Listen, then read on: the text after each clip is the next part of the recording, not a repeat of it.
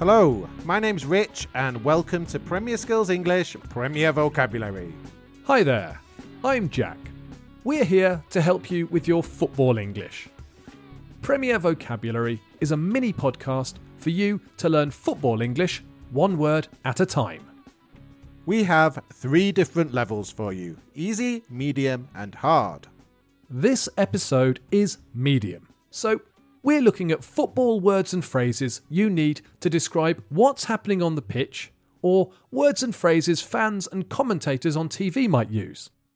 There will be lots of phrasal verbs to learn at this level.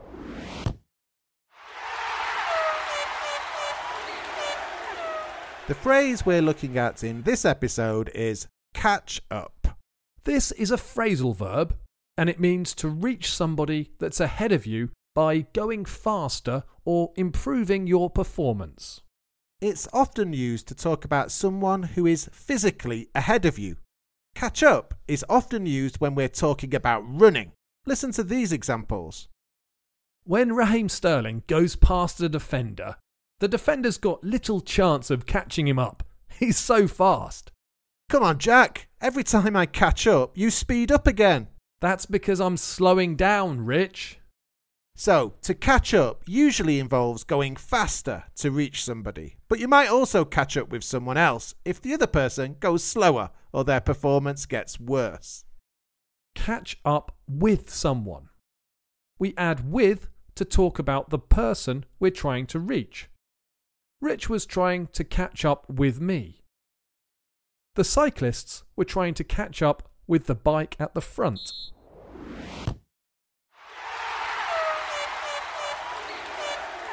Catch up or catch up with is not only used in a physical sense, but it can be about general performance too. Football fans might use it when they're talking about the Premier League table. Listen to this. Nobody's going to catch up with Liverpool this season. They're miles ahead of everybody.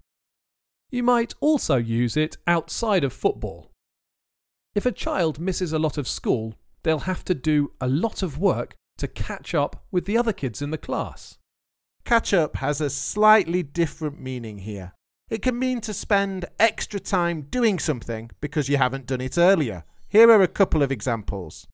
I've got to catch up on my work because I was on holiday last week.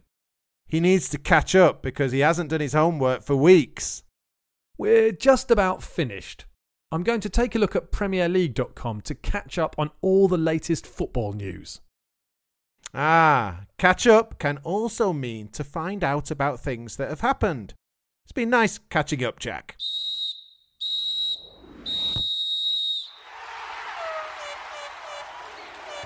There's the final whistle. We'll be back soon with more Premier Vocabulary from Premier Skills English. Bye for now and enjoy your football.